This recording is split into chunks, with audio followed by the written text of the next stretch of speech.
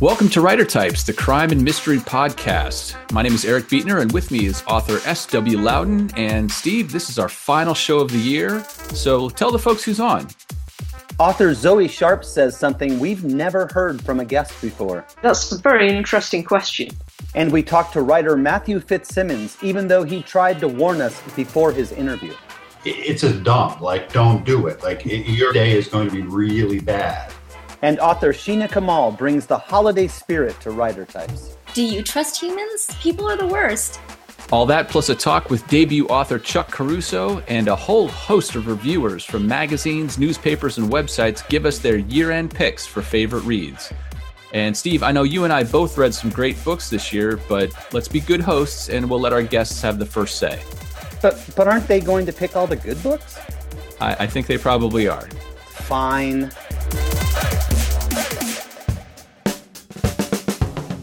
This is Keir Graff, executive editor of Booklist and co-editor of Montana Noir, out now from Akashic Books.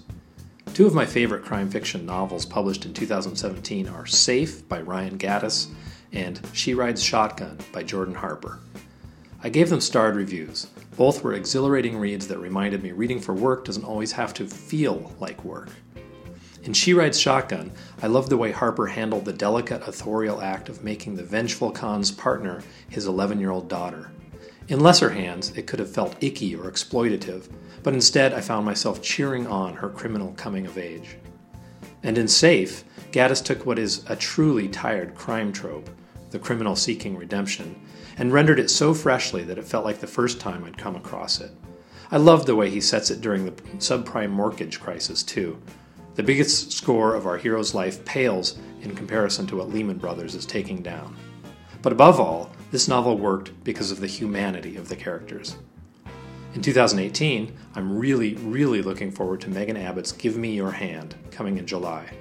I usually review her books for Booklist, but a colleague snagged this one first, so I'll have the chance to read it as a fan. Those are definitely some of my favorites of the year, too. And 3 guests we had on Writer Types. It has been an incredible year, and man, we have been so lucky to have such an amazing array of writers on the show, and we're not even done. No, we are not. And here's further proof. We talked with Zoe Sharp, author of the Charlie Fox series, which is 12 books deep with no signs of slowing down. We caught up with her from her home in the UK. Zoe, your main character, Charlotte Charlie Fox, she's capable of kicking a whole lot of ass. So we want to know, how are your ass-kicking skills? Well, I learnt an awful lot of self-defense and cherry-picked from various different types of martial arts. No particular discipline, but the guy who taught me was a black belt in karate. He did a lot of Kyushu Jitsu, which is pressure point techniques. He did a lot of knife work, and a friend of mine does a lot of ninjutsu. So I've picked up bits and pieces from all over the place. You've created your own discipline. There's now the Zoe Sharp discipline of martial arts. Well, it's always kind of useful to add in different things that you know will work for a character. And particularly when you're facing an opponent that's likely to be much bigger and much heavier than you are. And nice to know that you can walk into a room and kill anyone there if need be, in real life. Yeah, I did once have a guy walk up to me, complete stranger, in a bar at the Harrogate Crime Festival and said, Zoe Sharp, I understand you could kill me with your thumbs. I said, no, I'd only use the one thumb. So you're pretty ruthless with Charlie. Do you ever feel guilty about the situations that you put her in? Yes. I keep promising, hey, maybe in the next book I'll give her an easier time, and somehow they never quite turn out that way. I don't set out to be so horrible to her, but she just keeps walking into these situations, and you have to keep giving your characters challenges.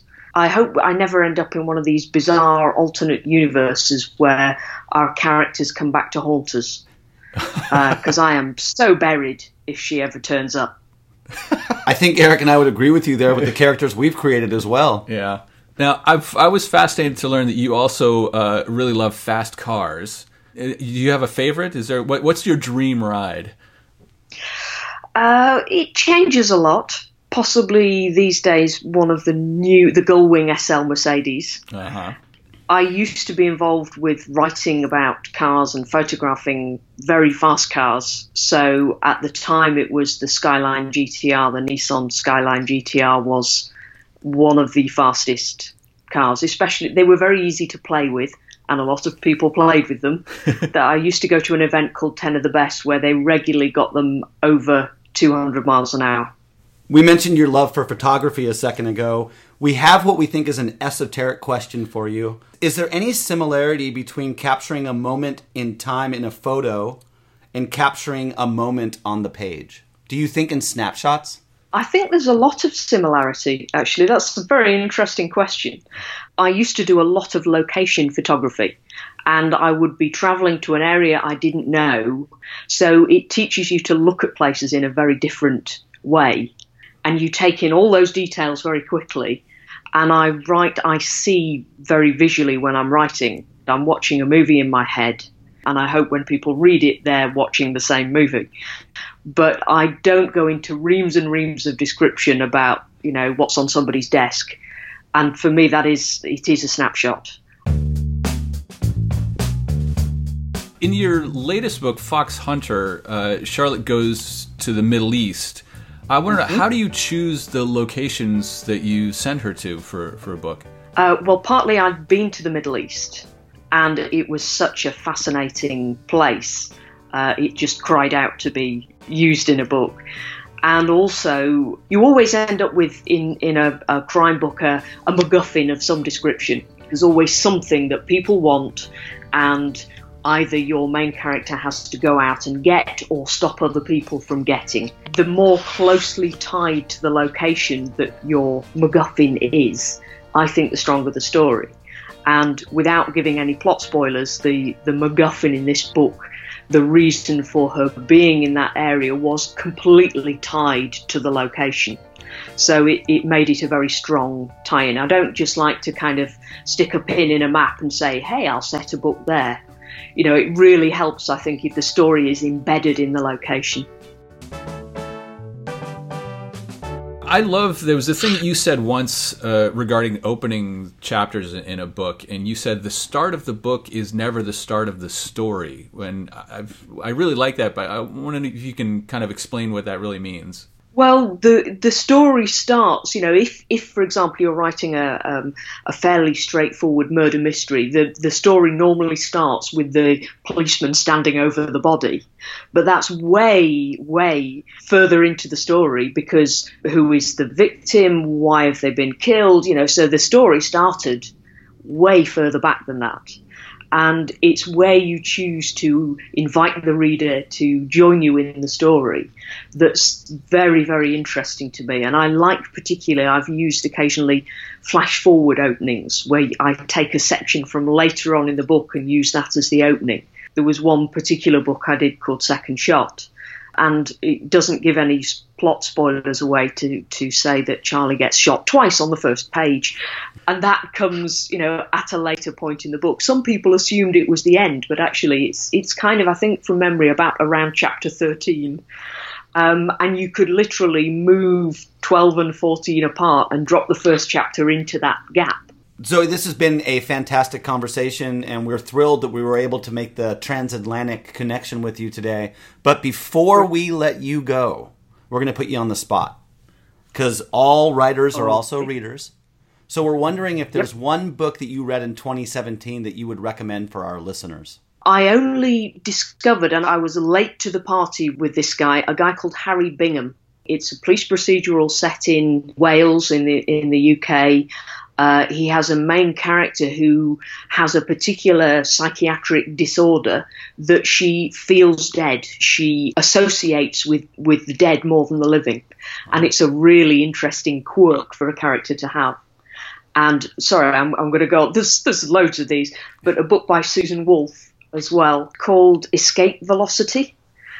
And it's about the daughter of a con man who was being trained up by her father to kind of go into the family business and translates those skills into corporate America. Corporate America is a good place for a con man. Yeah, I think she feels very at home there. Oh, did I say? I always love to know what other authors are reading, don't you? It's like the same way that I always wanted to know who my favorite bands are listening to. Well, we got in touch with another reviewer for his year-end picks. Hope you have your pens out to write all of these down. Hi, this is Craig Sisterson calling from London, England. I review and write features for Mystery Scene, the New Zealand Herald, and several other publications around the world. Here are two of my favourite reads from 2017. A Killer Harvest by Paul Cleave.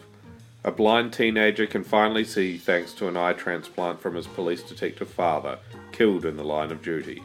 Now he has violent visions that seem like memories and is stalked by a vengeful killer. Just what was his father into? Cleave's writing crackles with a vicious energy. This is a darkly hypnotic tale powered by its rich characterization as much as its high concept hook. The Long Drop by Denise Miner. A beautifully written novel inspired by a bizarre, real-life incident from Scottish history. The night notorious serial killer Peter Manuel went on a drinking binge across Glasgow with the husband and father of two murder victims, each man playing cat and mouse with the other. Miner reimagines what may have happened in the missing hours of that night, delivering an atmospheric tale with rich insights into 1950s Glasgow life. Looking ahead to 2018, I know I'm supposed to pick a book, but the crime tale I'm most excited about is actually a brand new television drama, Hard Sun. I saw the first episode at a special screening this week, and it's brilliant. Two London cops fight crime and each other while stumbling onto a state secret that the world will end in 5 years' time. It's from the creator of Emmy Award-winning Luther, and the great writing, acting and visuals of the first episode have me really looking forward to seeing the entire season next year. Well, now I'm very excited about those books as well as that TV show. He had me hooked as soon as he said by the creators of Luther. That show was amazing. Well, our next guest has some amazing novels under his belt.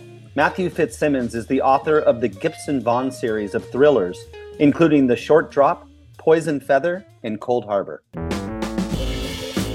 So, Matt, you have quite the background. You're born in Illinois, raised in London. You've lived in China. You're literally a globetrotter. And I have to imagine that that kind of worldly experience would lead you to only one place, and that's writing political thrillers. Was there really only one choice when you sat down to write a novel? No, it was interesting. There was such a, so you got the guys who, the retired cop or the former prosecutor. You have people who sort of lean right into their area of expertise. And I'm a former high school English teacher, and to my knowledge, there are no thriller series with former English teachers, although maybe there should be. Since I had no special forces background, I could do whatever I wanted. I had the character, but I didn't know what he was going to be good at.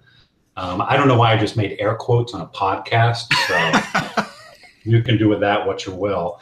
I also don't really think that they're political thrillers. I think I think the first one has a political piece to it, but the rest really don't. For me, it was just really about writing about, it's such an author lame thing to say, but I just feel like I was writing about people.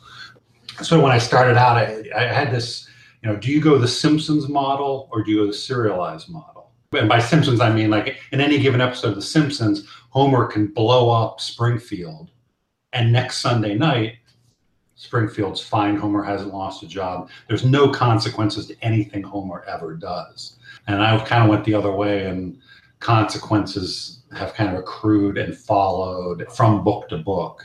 Okay, well, you referenced your protagonist, Gibson Vaughn. He's a computer hacker with a checkered past. Do you have any personal experience with computer hacking? So when I was writing the book, I was like 20,000 words into the first one. Still didn't know what my guy was going to be good at, what his like special set of skills or, what his Liam Neeson quality was going to be. And I was having dinner with a buddy who works for General Dynamic. One of the things they do is InfoSec and security and so forth. And he started telling me stories about the Stuxnet virus, which was the virus that the CIA, supposedly, they've never taking credit for it, but supposedly this is virus that the CIA and the Israelis used to crash a Iranian nuclear reactor. And he was just telling stories about that and social engineering, and which I think is a fancy 21st century saying con man. Like, that struck a chord with me. And I really always hated, like, you ever see the movie Swordfish?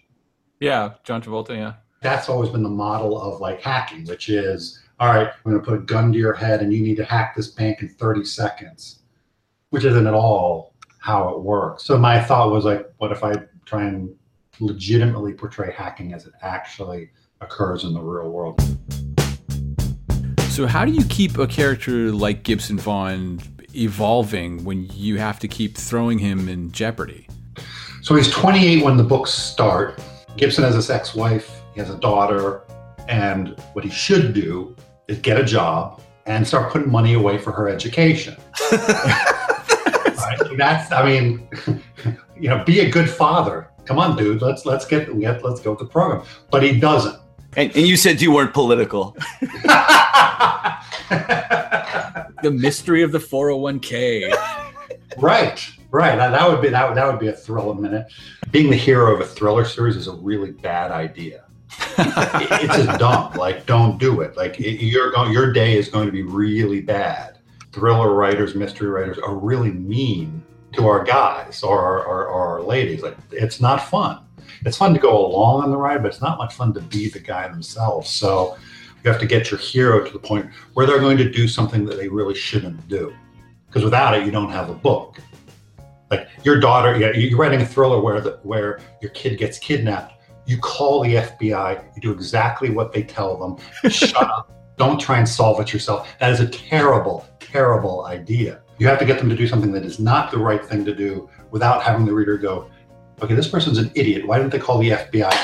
I'm done and I'm out. So is your goal to have your reader not think your character is an idiot? Little bit. I mean, I'm one of those guys who watches a movie and kind of knows, and I mean, you guys are probably the same way. If you write this stuff, you get really good at, like, okay, I know who Kaiser Soze is. That's, like 10 minutes in, you're like, all right, this is, you start diagramming out in your head.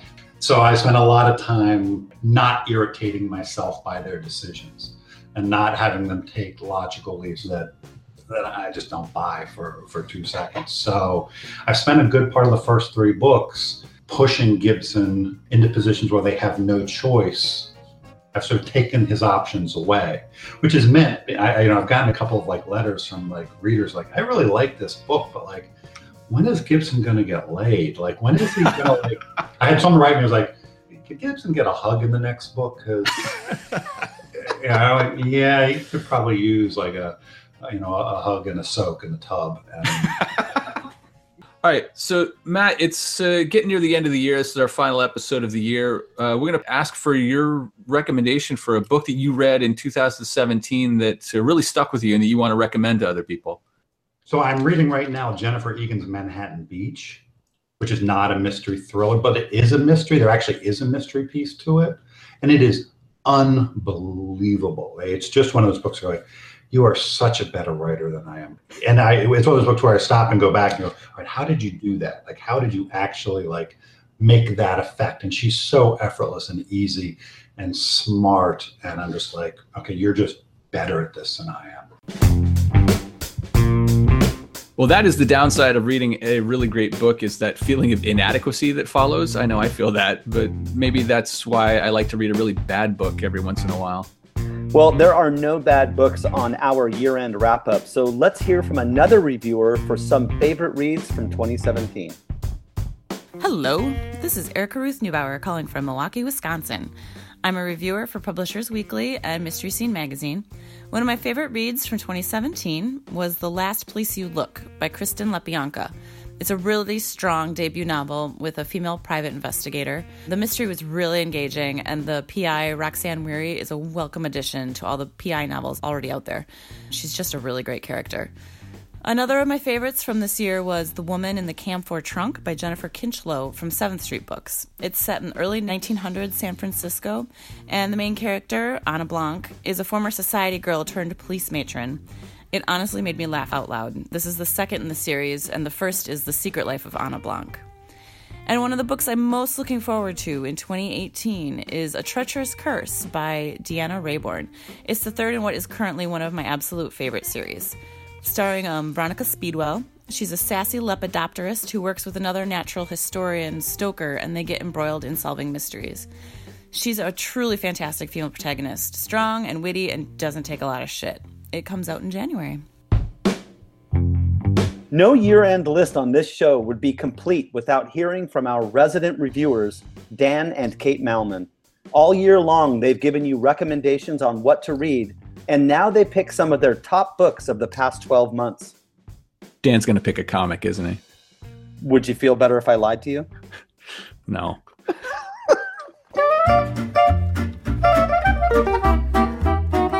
We're here with a very special episode on which we are talking about some of our favorite reads from 2017. Here we are at the end of the year. It's almost Christmas time. It's almost Hanukkah. It's time for reflection. And so, Malmans, let's hear what were some of the books that really stuck with you in 2017. The book that stuck with me, I read last January. It was the first book I read of 2017, and it set the bar, and very few books hit that bar. And it's Lightwood by Steph Post. Oh, yes. Yeah, she does an amazing job with this really twisty-turny plot where there are 3 different storylines, and it's a lot of double-crossing. So a Pentecostal preacher loans money to a motorcycle gang to buy cocaine, of course. The local outlaw family finds out about it, robs them. So now everybody wants this money. She does an amazing job balancing the 3 plot lines.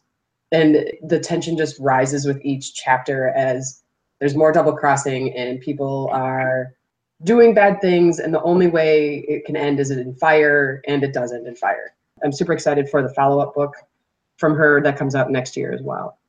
So, Dan, Kate's got preachers, cocaine, and bikers.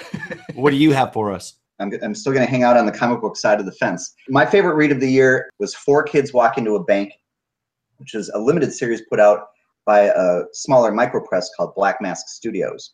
And it was recently just collected into hardcover and softcover. It was written by Matthew Rosenberg with art by Tyler Boss. And it's the story of 4 preteens. These 4 kids, they hang out, they play role-playing games, they play video games, they swear a ton. I mean, they were just regular kids. But one day, they're hanging out at Paige's house, and all of a sudden, a rough and tumble gang just barges into their house, into their living room. Kicks off with a very tense, stressful showdown, and it ends with Paige's dad coming to the rescue with a shotgun. And actually, during the confrontation, Paige, the 11-year-old girl, gets punched in the face. So, I mean, it's serious, heavy-duty stuff. Turns out that the dad used to run with the gang. They're back. They want the dad to join him on a bank robbery. That's when the magic of the comic book medium comes into place, because the conversations and the discussions and the interplay are done as gigantic role-playing game fantasy sequences. The one kid is a dragon, the other kid is a wizard, the other kid's a barbarian. So it's this real synergistic mix that really makes comics work. You say it's all collected in one volume now. Is it, how big of a volume is this? It sounds like a pretty epic story. It's like 180 pages. I mean, it's tight and it's efficient. Yeah. All right, so we've looked in the rearview mirror at 2017. Let's change our focus to the windshield now and look ahead to 2018. What's a book you guys are looking forward to reading next year?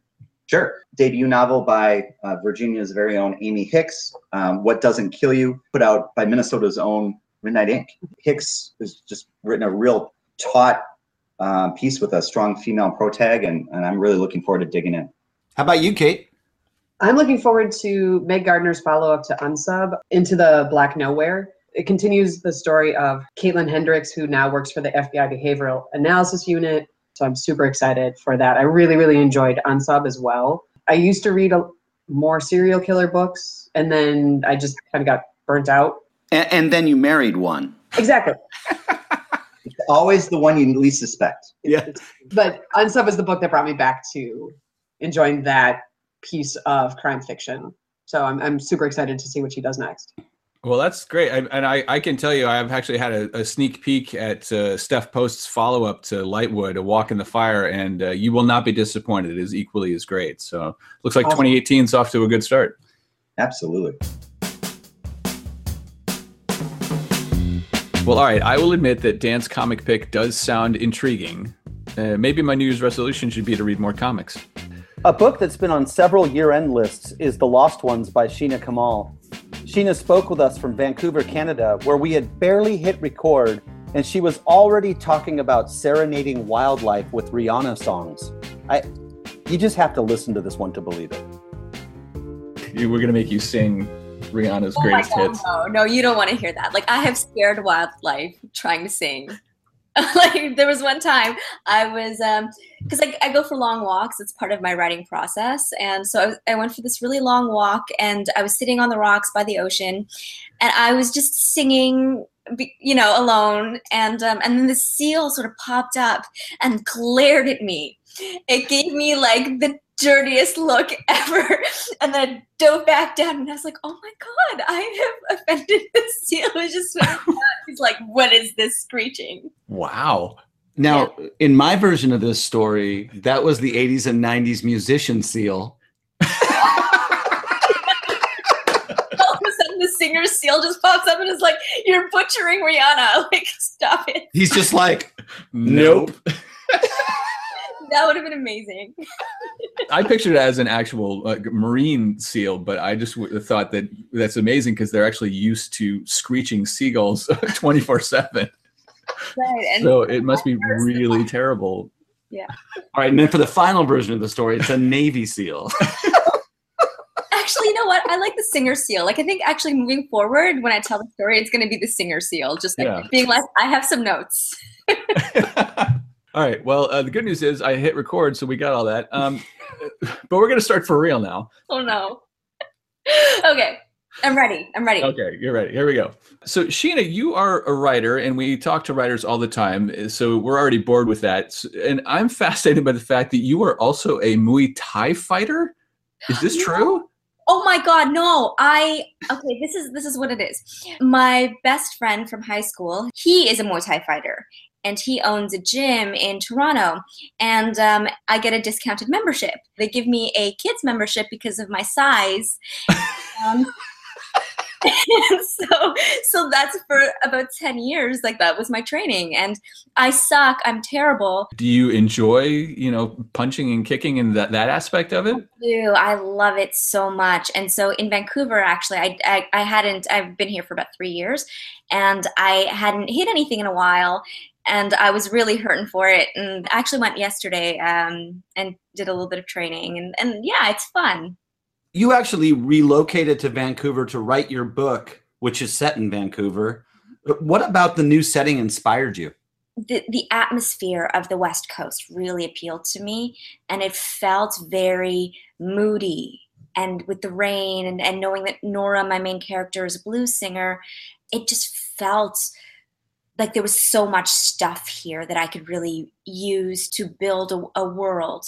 And Toronto, I was bored of, and my life wasn't really working out there. And I was like, you know what, let's just do something new and move out to the West Coast with no job and write a novel that no one has asked for and you don't know how to write. That makes perfect sense, Sheena. So you're good at decision making, is what you're saying. I make the worst decisions, but sometimes, like, I don't know, I just get this instinct about something. And so at that time, I just had this instinct that I got to do this. You're also an actor, which I could tell immediately when I saw you read at the Noir at the Bar in Toronto. You had a great performance quality to your reading. So when you're writing and revising, are you reading pages out loud and kind of performing to sort of hear how it sounds? Oh, God, that sounds like a nightmare. No.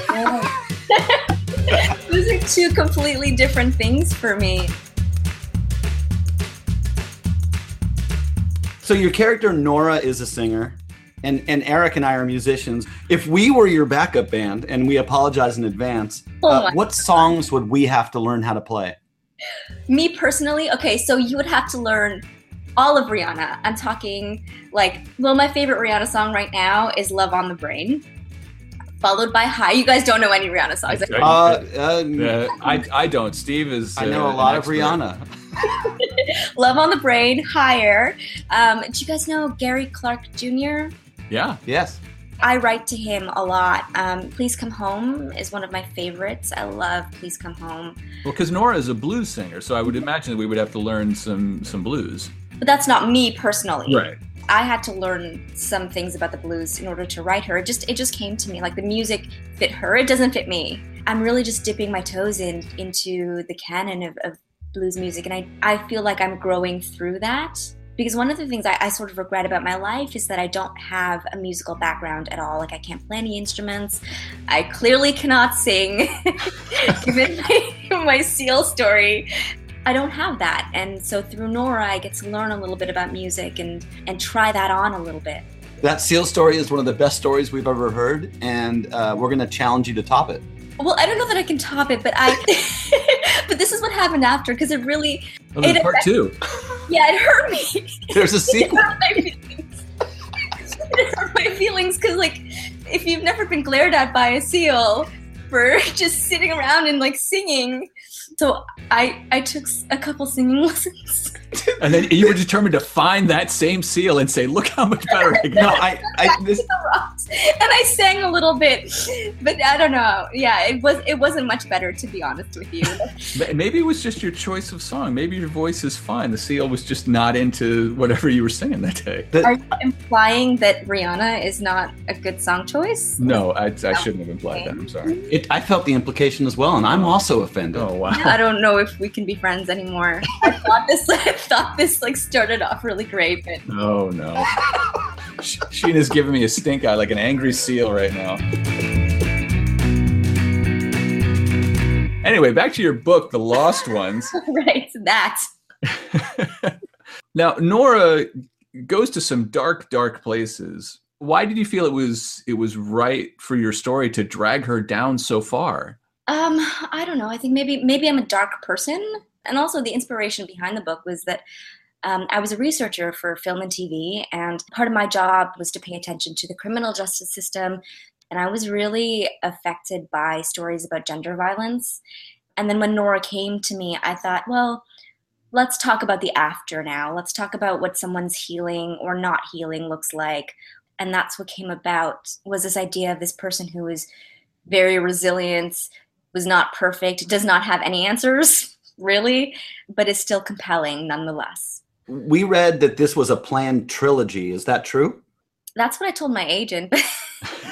Okay, all right. But yeah, like, well, this is the thing, is that this is my first novel, and I basically said, I'm going to write a novel. And then I quit my job and took off to write a novel. And that's how it came about. So it wasn't that I'm going to plan this epic series of whatever because I have so much experience writing novels. I had no experience writing novels, and I've never taken a writing class. Yeah, so I didn't plan a trilogy. So aside from trying to make the rest of us feel bad for how easy it was for you,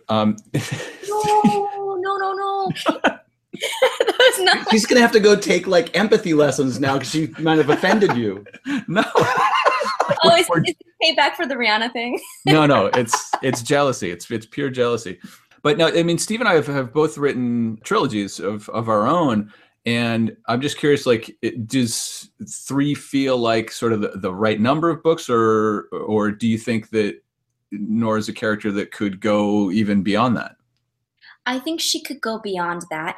But what I'm concerned about is I wrote the book with a lot of heart to it. Like, there was so much of me emotionally invested in it that I always want to make sure that whatever I write, I really feel it, and that I'm not, just writing it to continue it, that I actually really feel something about it, and and she feels as well. Yeah, I mean, definitely reading Nora, things get raw. She kind of lays it all out there. She's a damaged character, I guess is a good way to say it. She's a damaged character whose companion is a dog. Would you say that's because she doesn't trust humans? Absolutely, yeah. Do you trust humans? People are the worst. I work with Steve. Of course I don't trust humans. And I no longer trust seals.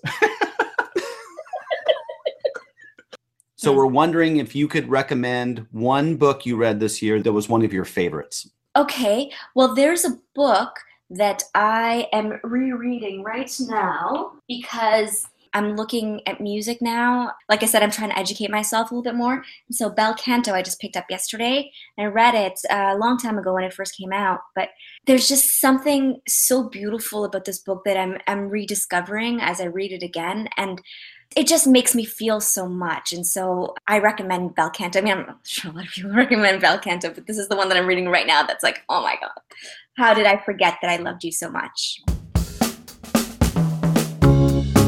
What a weird and wonderful interview we had with Sheena, and I really thank her for exposing seals as the judgmental snobs they truly are. Seals are definitely the Simon Cowell of marine life. So, okay, Sheena gave her seal of approval to Bel Canto by Ann Patchett, but let's see what our next reviewer has to say. Did you just say seal of approval? Hell yeah, I did, buddy. You're fired. Dude, was I ever hired? This is David Nemeth. I write a crime fiction blog called Unlawful Acts, and I have a column at Do Some Damage. This past year I've liked a lot of books, though Steve and Eric will only let me tell you about two. The first is Danny Gardner's A Negro and an Ofe, published by Down and Out Books. Danny's book just blew me away. Set in post-World War II Chicago area, the book is a mystery set in the separate and unequal worlds of black and white America, one of the must-reads of the year. And then a few weeks ago, Eric Pruitt's What We Reckon came out. It is published by Polis Books. Man, another winner here.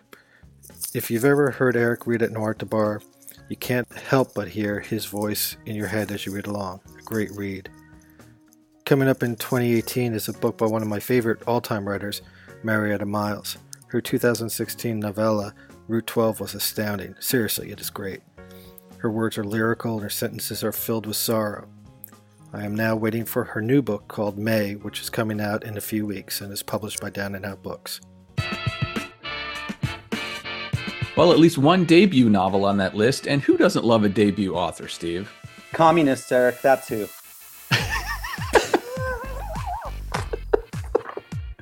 And since you mentioned debut authors, I went out and found you a real live one.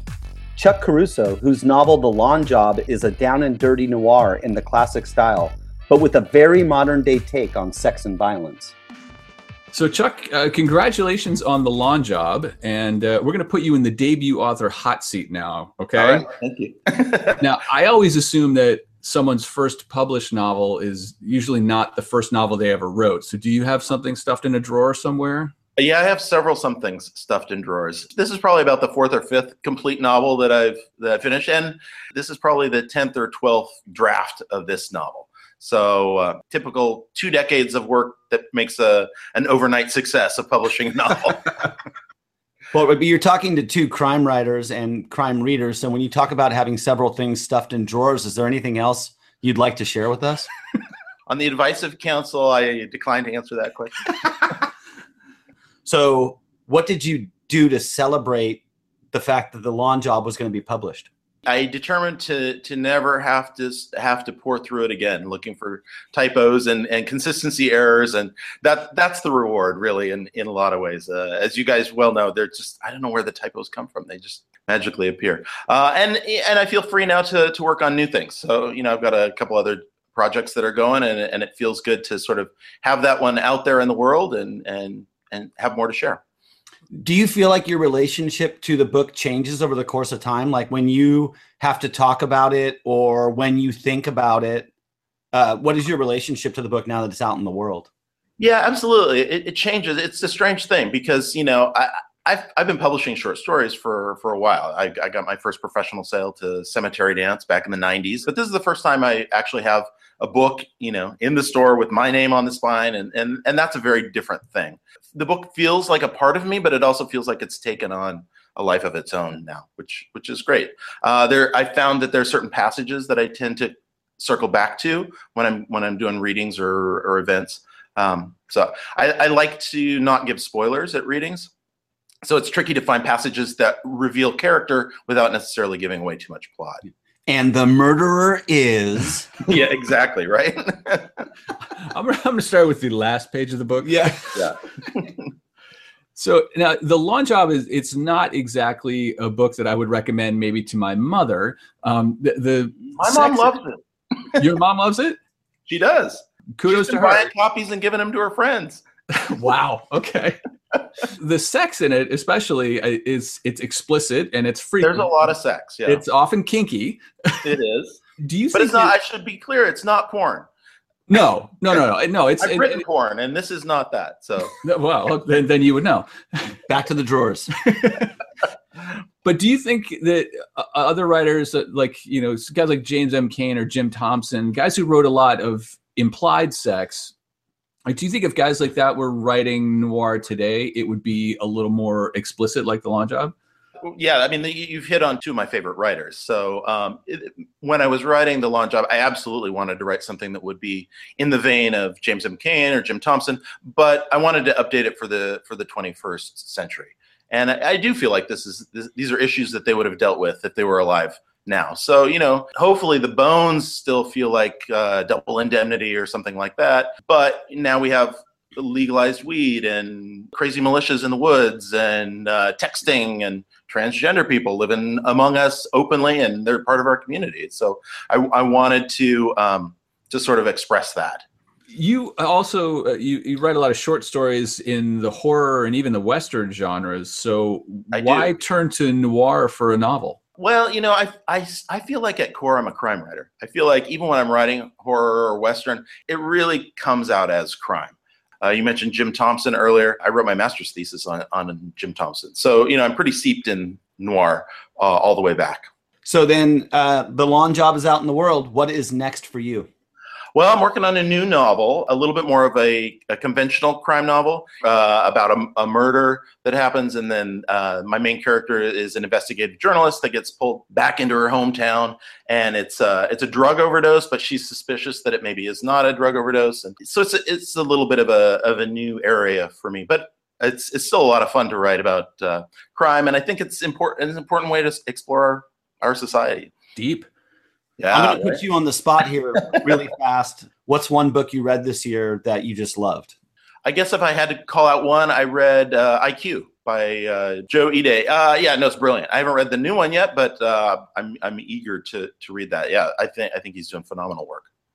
Nice restraint in not mentioning your own book. Well done. Well, the year's almost over, Steve, and so is this episode. Do we have time for one more reviewer to give us his pick for a book that stood out in 2017? Nope, there's no time left. Please. Nope, sorry, Steve, can't do it. What if he's Canadian? No, I mean, if he was French-Canadian, maybe. Roll the tape. Hi guys, my name is Ben and I'm a book reviewer from Montreal, Canada. I've been asked to tell you about my favorite read of 2017, and this year is a good year to do that because there's only one book I really want to talk about, and it's Give Up the Dead by Joe Clifford. Give Up the Dead is the third book in his J. Porter series. Long story short, Porter is a loser turned father and insurance investigator, turned loser again, and in Give Up the Dead, he's asked to find the missing son of a wealthy businessman who has allegedly been kidnapped by one of these radical recovery groups who deprogram cult members and shit like that. What is so great about Give Up the Dead, what makes it even better than its excellent predecessor, Lamentation and December Boys, is that Jay becomes obsessed with finding this kid in order to make peace with a painful death that occurred way behind in the first book. He's caught between the past he wishes to repair and the future he doesn't feel entitled to, which I thought was both nuanced and moving for such a brutal mystery. I highly advise reading the first two J. Porter novels before getting into this one, but I promise it will pay off. Give Up the Dead is the only book in 2017 that gave me such an emotional experience. I both could not stop reading it and didn't want it to end. Joe Clifford is the real deal, guys. You have to try him out. If you want more suggestions, though, you'll have to visit my website, Dead End Follies, www.deadendfollies.com. It's like a house filled with books and movie suggestions. I hope to see you there. Okay, that really does it for this episode and for this year, but not without me asking a very important question. Steve, did you read anything good this year? Oh man, I read so many good books this year. A lot of them were already mentioned by the reviewers on this episode. Absolutely. They picked a lot of the books that were on both of our lists. Yeah, I was kind of furiously scratching things off as they were mentioning books that I had read, but There were a couple that I wanted to at least talk about here at the end of the year. The first one is Dark Matter by Blake Crouch, which is technically cheating since it came out in 2016. But hey, I read it this year. And I'm going to follow that one up with Afterlife by Marcus Saki. You know, you and I have spoken a lot about how the state of mind you're in when you read a book has a lot to do with your relationship to that book. Yeah. Well, I read these books pretty much back to back, and even though they are written by two different authors and published a year apart, in my weird brain, they are thematically linked. And did I mention that they are both absolutely mind-blowing? I couldn't recommend either of them highly enough. How about you, Eric? Yeah, the reviewers covered several of those books that I would have put on any list, like She Rides Shotgun and Safe and Lightwood. I did want to mention the Smack by Richard Lang. That was a really fantastic book and a great guest that we had on this year. The Ridge by John Rector was one of those novels that is sort of this hybrid of like crime and horror, sci-fi, like a little bit outside the realm, but was just totally fascinating to me. And I also want to mention the film adaptation of Small Crimes, Dave Zelterman's novel that's out on Netflix that came out this year. It was great. I think all in all, 2017 was a really great year for crime fiction. And from what I've seen, 2018's not shaping up too bad, including, I do have to mention, Steve, your third Greg Salem book, Hang Time, which is out just after the beginning of the year. January 16th. I'm very excited to see what people think about this third installment and the kinds of really terrible things I put Greg and his friends through in this final installment of the trilogy.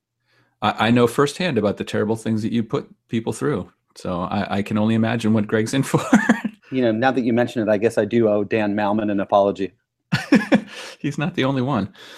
Okay, I'll send Kate an email too. And that brings the episode and the first year of Writer Types to a close. Eric, we did it. You know, it's been a real pleasure to spend time with you in the studio and out of it. We got out of the studio a lot for some great segments this year. Steve, this has been a real blast to do. The feeling is absolutely mutual, Eric. I mean, just think of all we've learned this year. Today, Zoe Sharp taught us how to murder someone with just your thumbs. Yeah, and Matthew Fitzsimmons taught us not to be a hero when your family is inevitably kidnapped. And Sheena Kamal taught us that seals do not like Rihanna. That might be my favorite lesson in 12 months of doing this podcast. Well, you know, that one's right up there with all the crazy running up a tree when you're being chased by pigs nonsense from Steph Post. There you go. We bookended the year perfectly. Yeah. Well, we'd like to thank all of our guests and contributors all year long for joining us. We could not have had such an incredible first year of shows without you. And thanks to all the listeners who left a review or subscribed or told a friend about Writer Types. It all really helps. This show is produced and edited by Eric Beetner and S.W. Loudon, and you can find out more about Steve's books at swloudon.com. And you can find out about Eric's books at ericbeetner.com. Join us again on Writer Types. Thanks for listening. Happy New Year.